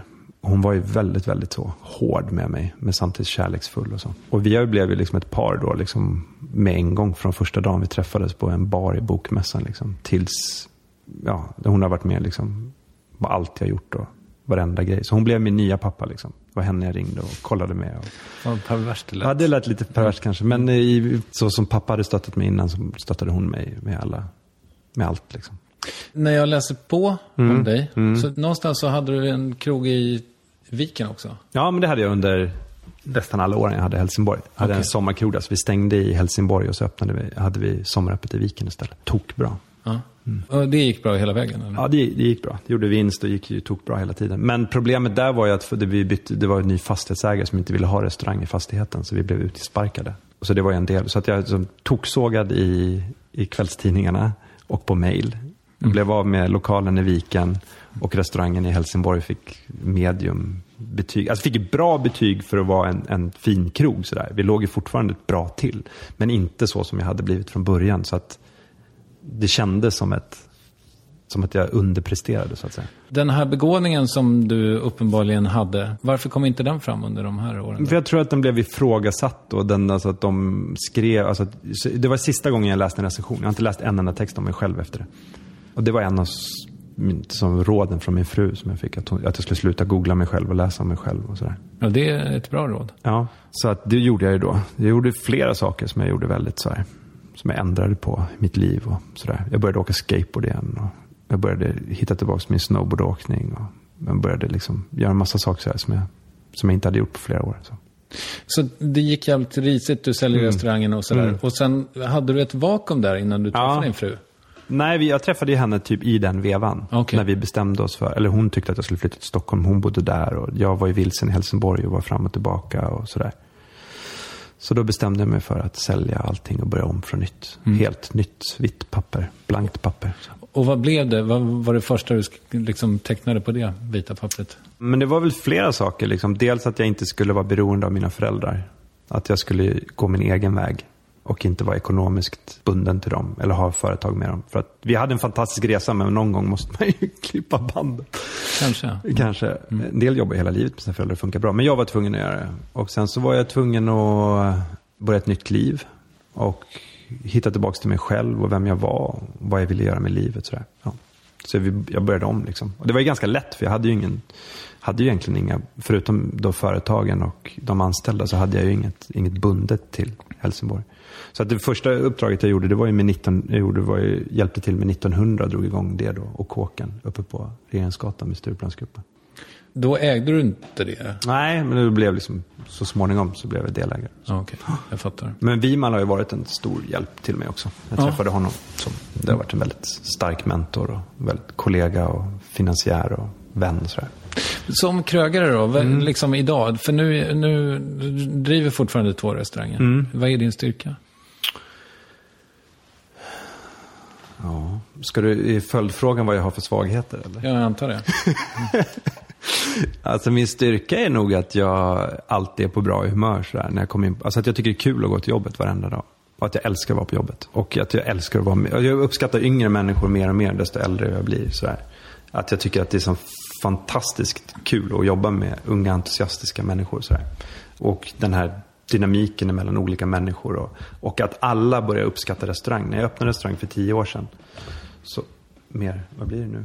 15 år sedan. Så var det att man hade, det var ju grosshandlar människor som kom, som var restaurang. Det var ju mörkklädda män som var på representation som åt ute liksom. Just det. Till idag när i stort sett alla äter ute. Så var det har ju gjort en enorm förändring i gastronomin och restaurangvärlden sådär. Här i alla fall. Men jag kommer från Strängnäs. Ja. Inte ens där kan man driva en okej restaurang tydligen. Nej. Men jag menar, det finns ju, det händer ju fortfarande saker ute på landsbygden. I Helsingborg finns ju massa restauranger, och Malmö och Växjö finns det ju bra restauranger och sådär. Östersund börjar komma lite sådär. Så sakta så. Åre som sagt. Åre, Göteborg är jättebra. Var var vi någonstans? Jag frågade om vad som är din styrka. Styrka, ja just det, som arbetsgivare eller som kollega. Ja, som krögare frågade jag. Men... Ja, men det är som krögare. Men det är nog, jag tror att det är liksom energin med människan och att vi jobbar i en grupp tillsammans. Så tycker jag är väldigt kul och spännande. Och vad är din svaghet då? Tänk att jag visste att den skulle komma. Nej, men svagheten är att jag är för snäll. Jag är konflikträdd. Så att du har svårt att skälla ut folk? Eller markera? Så fortsätter de göra fel, eller? Ja. Okej. Jag försöker bli bättre på det. Alltså att jag försöker liksom bli bättre på att säga ifrån och ifrågasätta. Men det blir oftast att jag bara inte hör av mig till personen eller bara vänder ryggen till. Vilket är ett jävligt dåligt sätt att hantera ett problem. När har du varit i blåsväder som värst egentligen? Var det den här chokladbolls... Incidenten? Ja. Ja, det var intressant. Ur många synvinklar sådär. Det var ju ett gästspel som jag hade eller gästspel. Vi skulle försöka ta in dem som krögare på Kåken och få dem och liksom ha liksom hand om maten där på min bakficka då på Regeringsgatan. Och sen så serverade de chokladbollar, kallade det för N-bollar och serverade i en väldigt ifrågasatt liksom ljusstake då. Och jag var ute och reste i Peru och så blev det en mediastorm kring det här.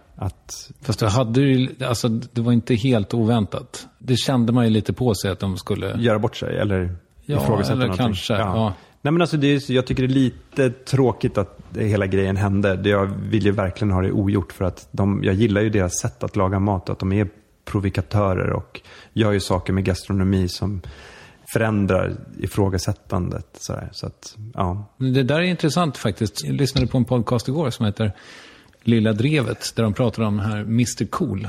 Artisten som blev portad från Emmaboda. Okej, jag har missat det. Ja. Jag ska berätta för dig om det. Mr. Cool då, han är ju en rappare, han heter egentligen Anton Magnusson och han rappar då ganska dåligt och är väldigt, väldigt provocerande. Han är en extrem provokatör kan man väl säga. I text? Ja, precis. Det är mycket om våld, alltså att han våldtar och knullar foster och sådär. Alltså, han gick ut och gnällde lite om det faktum, eller ja, han avbokade sig själv från Emmaboda-festivalen eller någonting sånt där. poängen då i Lilla Drevet var att så här, hur det är märkligt att han whinar om det eftersom han vill provocera och så lyckas han med det. Då borde han ju på något sätt tycka, mission accomplished. Just det. Det var ju precis det här jag ville uppnå. Ja. Jag vet inte om man kan dra en parallell. Men... Ja. Jo, men absolut kan man dra en parallell. Det var ju precis det som hände. Men jag tror att de var inte redo. De trodde inte att det var en provokation. De trodde att det var humor. Jag tror att det var det som blev det stora missförståndet där. Och att de var inte redo på det här drevet som blev då i efterhand.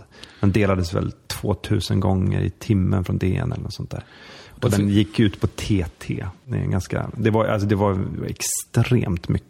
Alltså under en kort tid var det väldigt mycket tryck på det där. Vi fick enormt mycket avbokningar och vi fick problem med klubbar på kåken och sådär. Och så fick ni sparka dem också? Ja, det fick vi göra. Vi bestämde oss för det med en gång i stort sett, att det var helt ohållbart. Vi tyckte inte att det gick att rädda situationen. Att det hade gått för långt liksom. Och vi tyckte att det var orättvist för dem och mot oss. Och att vi skulle liksom det skulle aldrig bli bra helt enkelt. Jag lyssnade på deras podcast där de hade med dig som gäst. Och då berättade de ju att de skulle servera en dessert på en naken tjej. Jag vet inte om de gjorde det någon gång. Nej, det gjorde de nog aldrig. Och det avrådde de ifrån. Okej. Det var väl bra att de inte gjorde det. Ja. Nej, men jag tror att de skulle nog, om de förklarade varför de gjorde det och varför det var en provokation och hade en tydlig idé om sin gastronomiska gärning sådär, att vi vill ifrågasätta, vi vill provocera och vi vill göra det här med det här. Men när de då bara blir platt sådär, när man ifrågasätter det, då har inget funktion eller budskap sådär. Men det var ett drev, det var intressant. Är det din värsta mediestorm? Ja, mediestorm, ja. Men inte min personliga. Jag var väldigt så. Jag var glad för att det hände i den erfarenheten jag hade och sådär. Och jag var väldigt självsäker på vad vi skulle göra och hur vi skulle hantera det. Så. Och jag lärde mig väldigt mycket av det. Vad lärde du dig? Jo, men att jag ska vara den som har det sista ordet och sista handen på allting som levereras i mina enheter. Sådär. Just det. På min restaurang. Att jag är den kulinariska ledaren och det är jag som bestämmer och det är mina rätter och mina grejer som går ut. Ja, för du gav dem lite för fritt spelrum egentligen. Ja. Din tv-karriär då? För att det började ju uppenbarligen inte så bra. Nej, det blev en katastrof. Hur kom du tillbaka efter det? Jag tror att SVT tyckte synd om mig. Jag tror att det är den enkla förklaringen. Att de tyckte att jag hade blivit dåligt hanterad och att jag hade fått en dålig producent och att det var slarvigt gjort och sådär. Och på den tiden så var det mycket mer förlåtande sådär. Det är ju mycket hårdare klimat idag. Så att jag fick en andra chans helt enkelt och en tredje chans och sen en fjärde chans. Och till slut så blev det bra. Och jag blev, nu är jag ju en väldigt etablerad programledare och får ju väldigt mycket förfrågningar och känner mig väldigt, kanske inte har samma publik som jag hade för några år sedan, men jag har en väldigt trogen publik och att jag känner mig väldigt så säker när jag gör tv. De la ner Flow idag. Idag, just det. Då var ju du del av innehållet. Ja, och jag fick ett samtal 1 timme innan de gick ut med pressmeddelandet och en projektledare berättade för mig vilken sändningstid jag skulle få istället och sådär. Okay. Så jag är väldigt, väldigt nöjd. Aha. Så jag tyckte det blev bättre. Ja, jag förstår. För du tyckte inte Flow var så lyckad? Nej, det var en katastrof. Var det? Ja. Jag vet inte, jag har ändå sett en del på Flow.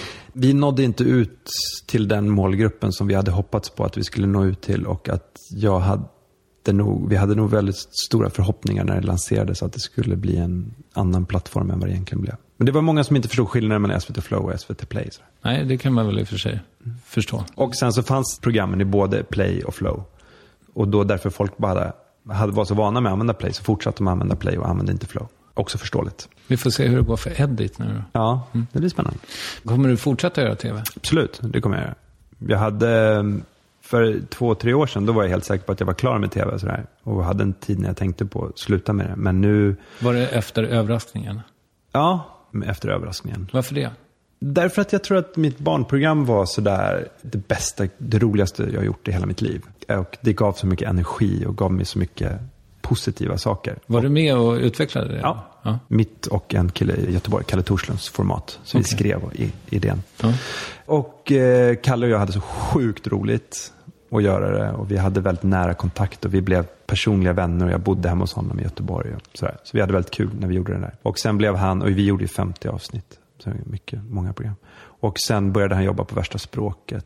Eller om det var dialektmysterier kanske. Ja. Och då kände jag mig lite så här sviken att han ville hellre jobba med Fredrik Lindström än med mig. Jag blev dumpad ändå. Ja, på riktigt, du var förrättad. Ja, han ville hellre jobba med det med mig. Så jag tyckte det, men Kalle, jag älskar det ändå. Men om du lyssnar, jag vet att han lyssnar på Varvet.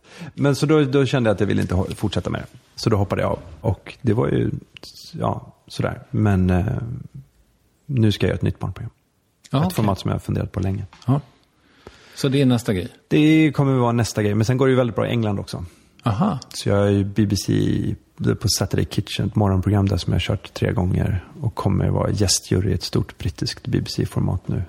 Fan, nästa vecka. Det rör på sig. Ja, så att jag är mycket i England. Och jag ska ju vara kock i Wilderness, som är en kultur- och matfestival som är jättepopulär och stor utanför Oxford. Vad kul. Det visste jag inte om. Nej, ja, så att det är ju, England är ju liksom, att jag blir där, är ju där mer och mer. På grund av att både bokkontrakt som kommer ut nästa år och sådär. Så att det går bra i England helt enkelt. Ja, vad kul. Du var ju vänlig nog att bjuda in mig på Niklas Mat, ja. Ja, precis. Smygtittning. Yes. Och det var ju väldigt härligt när ni var på Rochelle Canteen. Yes. Och Margot och Fergus Henderson, de har hjälpt mig väldigt mycket i England. Och jag har fått väldigt nära vänner där. Och sen i engelsk press där, så gillar de att jag har bott i England som barn också. Ja, okej. Så det blir ju nämnt i press och sådär. Ja.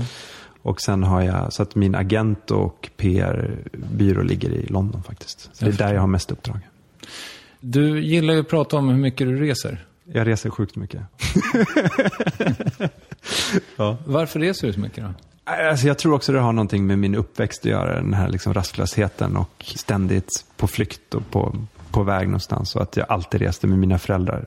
Pappa reste 200 dagar om året sådär, och jag var alltid med. Sådär. Och mina syskon reser nog ännu mer än vad jag gör. Sådär. Okay. Så att de är väldigt sådär, världsvana och befinner sig på olika platser hela tiden. Sådär. Så att det har bara blivit en del av mitt liv. Sådär. Flyger du business? Ja, det är jag. Alltid? Nästan. Jag ska flyga till Singapore på söndag, då flyger jag inte business. För då är det med Svenska exportrådet, så att det känns inte politiskt korrekt. Ja, jag förstår. Men annars... När jag betalar för det själv, ja. Har du mycket pengar? Nej, det har jag inte. Jag spenderar väldigt mycket pengar. Ja, men jag bygger inte upp något kapital. Så här. Varför gör du inte det? Pensionssparare? Ja, där har jag pensionssparare. Ja. Det är moget. Och amorterar jag. Det är också moget. Ja. Så att jag har min fru liksom, jag har ju liksom ett apanage liksom. Det är min fru som håller i pengarna så. Du har pratat och kontrollerar min ekonomi. Precis, och det där tycker jag det känns så osunt att ni har det sådär. att du liksom, ja. Men det tycker jag är samma sak med Leila som du ju poddar med. Hon har också ett osunt förhållande till sin man. Alltså ni är båda liksom. För han är ju också vd i hennes bolag. Hennes bolag, ja. Ja, det verkar obehagligt. Ja, eller hur? Ja. I och för sig, min fru är vd i mitt sant. bolag. Och hennes. Ja. Så att jag kastar sten i glashus. Men du har egen erfarenhet. Ja, det har jag. Ja. Nej, men det bara känns osunt. Ja, det kanske är det. Men det känns ändå skönt att hon har kontroll på det. Jag har kontroll på en massa andra saker i vår familj. Så som matlagning. Ja. Vilket är rimligt, eftersom du jobbar med det. Ja. Patrik Wennberg, en lyssnare som hörde av sig och bidrog med en väldigt smart fråga tycker jag. Vad är avsidan med att vara den du är? Oj, ja det är en väldigt bra fråga alltså. Det var en bra fråga. Ja, men det är nog den här ångesten av att jag inte hinner med. Alltså att det är alltid någon del av alltså antingen mina uppdrag eller mina familj så här, som jag inte hinner med. Det är nog tiden. Ja, om vi ska kartlägga din tid i någon slags sånt tårta så är det liksom, du har 2 restauranger. Ja. Det tar ganska mycket tid. Du har en tv-karriär. Ja. Kräver den mycket tid? Ja, periodvis ja. Inte just nu eller? Inte just nu, nej. Du har en podcast? Ja, en podcast, ja. Tar den mycket tid? En gång, nej. Men ja. Men den ska göras? Den ska göras, ja. Ja, du vet ju. Ja, men jag tror att jag lägger ner lite mer tid på min... Men vi har ju mer... Det är ju mycket mer... Det är en helt annan grej. Ja, men vi har ju mer... Ja. Och sen har du en familj med 2 barn. Och en svinstor villa i Danderyd. Svinstor vet jag inte. än ett hus. Ja. Ett sekelskifteshus. Ja, ett Stor jävla. Ja, okej. Nej, det är inte jättestort. 160 kvadratmeter. En ganska normal villa. Det är Ja, som det det här får man kanske, eller? Ja, faktiskt. Med ateljén. Okej. Ja, vi har huset är 100. vi har en källare och så. Ja. Nej, ganska normal villa. Ja. Jag förstår. Du skriver böcker. Kommer det något nytt snart? Eller? Ja, det kommer en ny bok tillsammans med en journalist för Svenska Dagbladet som heter Henrik Enhart. Vi håller på att skriva en bok om de blåa zonerna i världen. Jag har varit ute och rest så hittat olika zoner där man äter mat och lever väldigt länge. Så har han skrivit om det, så har jag gjort recepten till boken. Okej. Så det handlar om att bli gammal helt enkelt? Ja, precis. Det handlar om bland annat Okinawa i Japan och Sardinien i Italien där man har då en hög livslängd och väldigt lite demens. Då, så har han skrivit mycket texter om det och en artikelserie i Svenska Dagbladet om detta. Och så förlaget frågade mig om jag ville göra recepten till boken. Jag tyckte det lät sjukt spännande och jag hade redan läst boken och tyckte den var väldigt bra.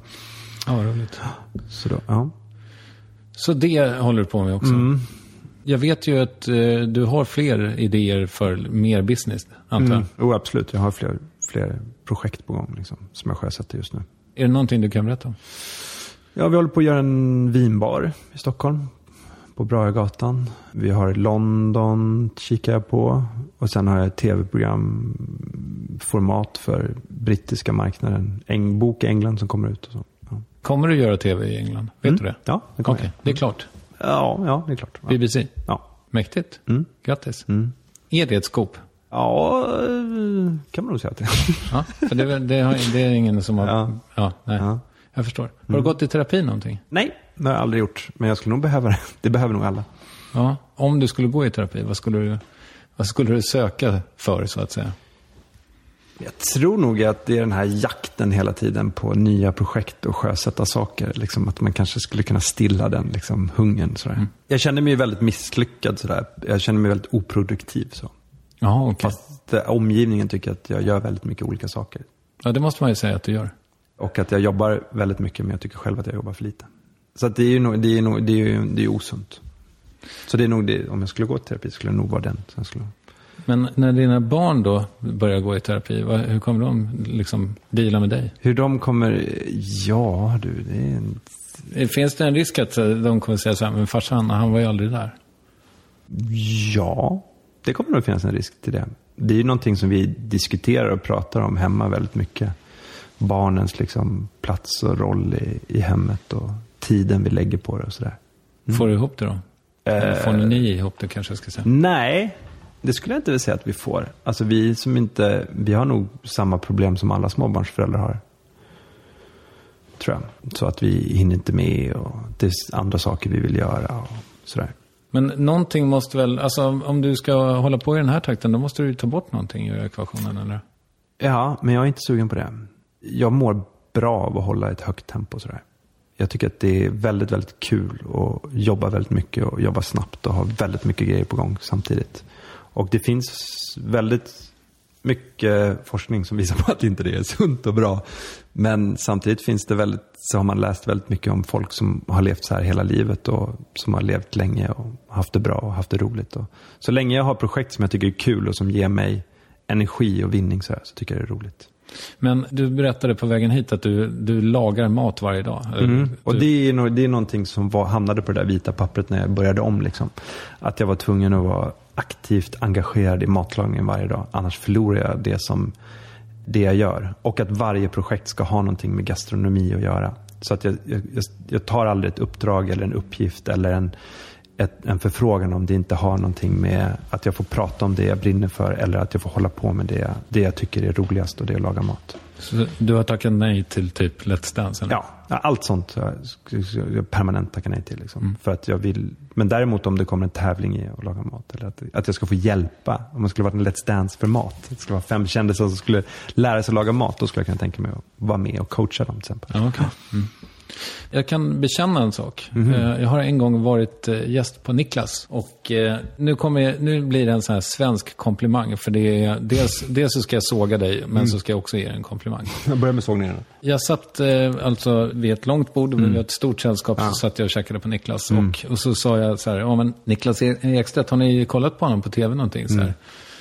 Och så var det väl någon som inte hade gjort det. Ja, men jag tycker han är jävligt bra i tv. Han är härlig att titta på, jättebra liksom, energi, duktig programledare. Han är jättebra med människor, men han kan inte läsa voiceover.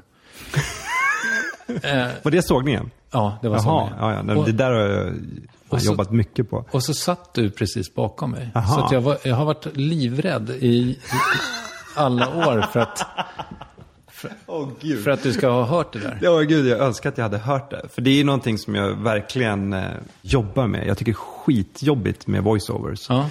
Jag tycker du har blivit bättre på det. Jag har blivit bättre av det. Men jag tror att jag kan säga att om jag ska försvara mig varför jag har varit historiskt sett dåligt på det, är för att jag kan ju inte läsa så. Nej. Men jag jobbar ju på att läsa. Ja, men då måste ju någon hjälpa dig så att du kan texten så exakt. att du inte läser det. Och det har jag fått hjälp med nu på slutet. Och det är ju som jag har fått coachning av folk och så här, som har berättat för mig att de tycker att jag ska göra så här eller så här istället. Så att jag har blivit bättre på det, men det har varit absolut min svaga sida. Men det är svårt om jag ska försvara mig. Ja, det är skitsvårt att läsa. Jag vet.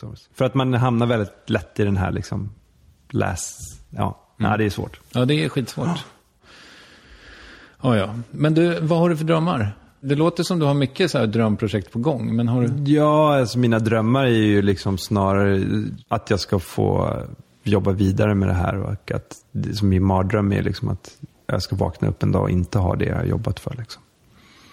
Så att jag tror att min dröm är liksom att få leva kvar i det här liksom, och kunna få jobba vidare med de här projekten som jag har sjösatt och jobbat vidare på. Det tror jag min dröm är. Men sen har jag ju såklart drömmar om att kunna någon gång få vara ledig sådär. Men jag vet inte om det någonsin kommer hända. När var du ledig senast? Ja, jag var ju påskledig med barnen. Men alltså, du har ju barn själv så du vet hur det är. Men det är svårt att ha semester med 2 små barn. Liksom. Det blir ju inte riktigt den här ledigheten utan det blir ju en väldigt så aktivering av semestern. Men man mår ju väldigt bra för man kommer nära barnen och att man känner sen att vardagen får en bättre flow. Sådär. Din 3-åring åkte snowboard på påsklovet, va? Ja, de kör snowboard bägge två. Så det var ju en stor grej för mig. Det är min stora hobby sådär, att få dem åka snowboard sådär. Men finns det en restaurang som du så här, en dag ska jag öppna en restaurang i San Francisco eller? Nej, jag har inga sådana drömmar så. Nej, det har jag nog inte. Gud vad det är tragiskt. Har du någon dröm? Nej. Ja, men vadå? Ja. Det är väl jättebra att jag tror att jag drömde så fantiserade så mycket när jag var liten så att liksom, det där har liksom försvunnit lite grann ur mig. Jag kanske borde hitta tillbaka till den där fantasivärlden och liksom drömma om det sådär. Du får ringa, vad heter de? Boris och Boy. Boga. Ja. När du pratade i telefon så sa du så här, ja men jag har en grej som jag aldrig har berättat för någon som jag tänkte att jag skulle ta hos dig. Eller någonting i den stilen. Vad var det? Men du har ju berättat hur många saker som helst ju. Ja. Jag har berättat om mina låtsaskompisar och min internatskola. Absolut. Så det var någonting du sa bara för att få komma hit? Vad är det mer vill veta?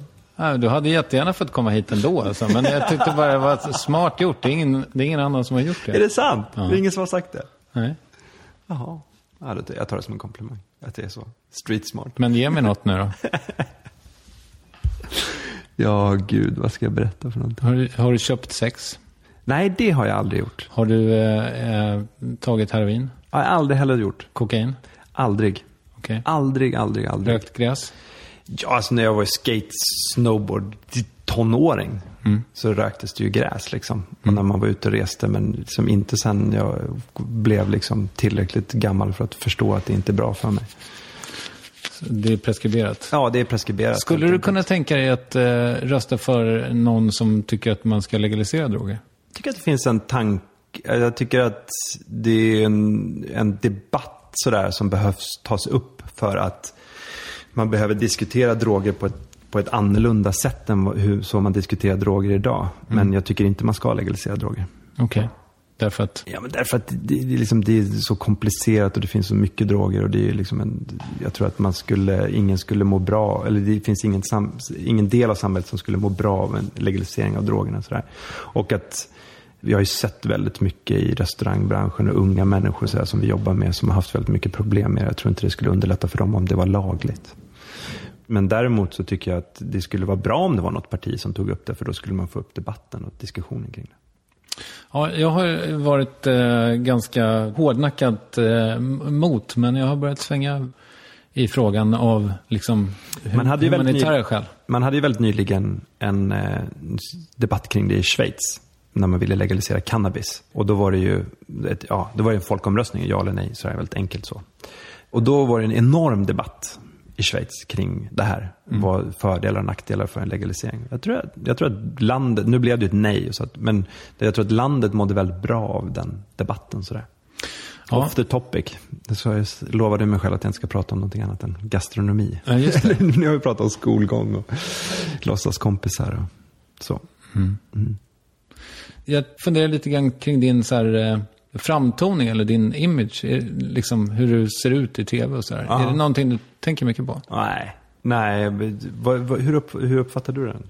Nej, men jag tycker du har väldigt härlig framtoning. Ja, vad bra, tack. Alltså att du är så här nyfiken och också en väldigt härlig grej är ju att du är öppen med dina tillkortakommanden i tv-programmet. Alltså nästan överdrivet så att man tänker att så här, men är han så här dålig? Ja, det kan ju vara lite överdrivet ibland faktiskt att jag gör det. Men det är ju liksom, det är ju medvetet lite grann därför att jag vill ju inte alltså det är väldigt lätt som matlagare och gastronom att man lägger sig på en lite för hög nivå. Alltså att man blir som en besserwisser eller att här kommer jag vet lite mer än vad du vet. Så därför har jag väl lagt det liksom lite, kanske medvetet lite i en lägre nivå och spelat på det för att få alla att känna sig välkomna i mitt program sådär.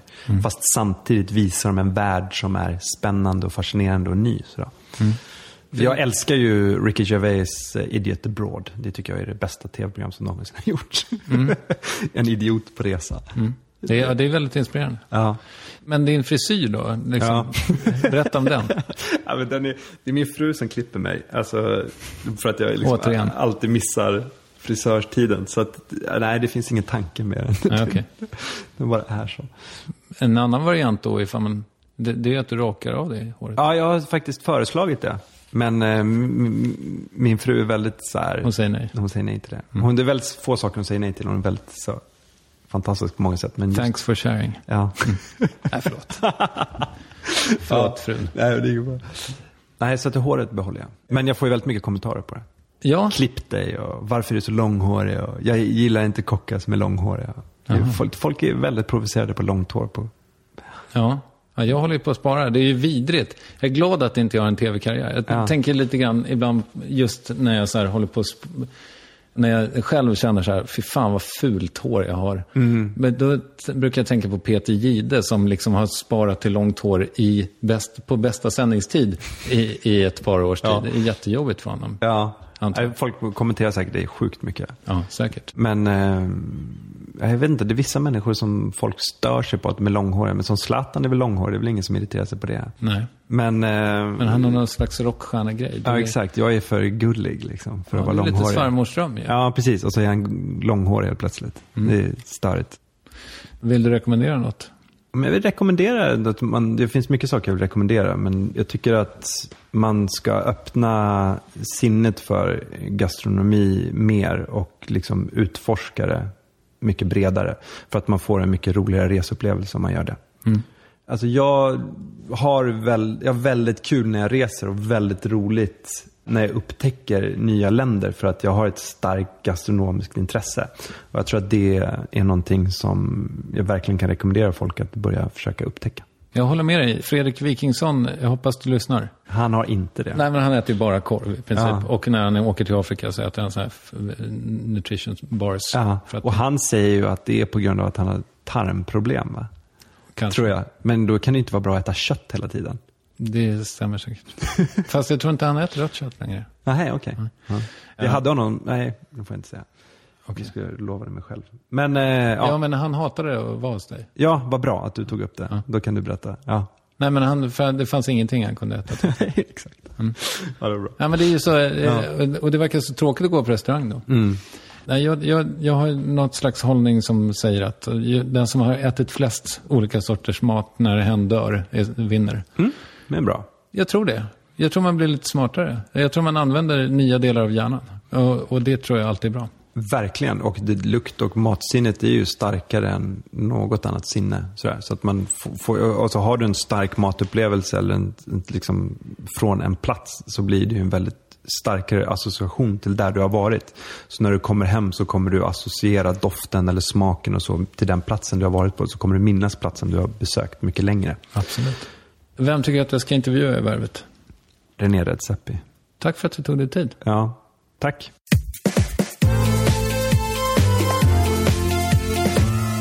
Niklas Ekstedt alltså, en otroligt sympatisk kille tycker jag det verkar vara. Och är det så att du vill följa honom i sociala medier så heter han Niklas med K Ekstedt på Twitter och Instagram tror jag. Det var väl ungefär det. Jag kan också rekommendera att kolla på Niklas mat. Jag tror att det går på SVT väldigt, väldigt snart om det inte gör det redan nu. Och jag tycker den senaste säsongen är det bästa han har gjort i tv. Och det är ju alltid kul när det går åt det hållet. Se det, så hörs vi om en vecka ungefär.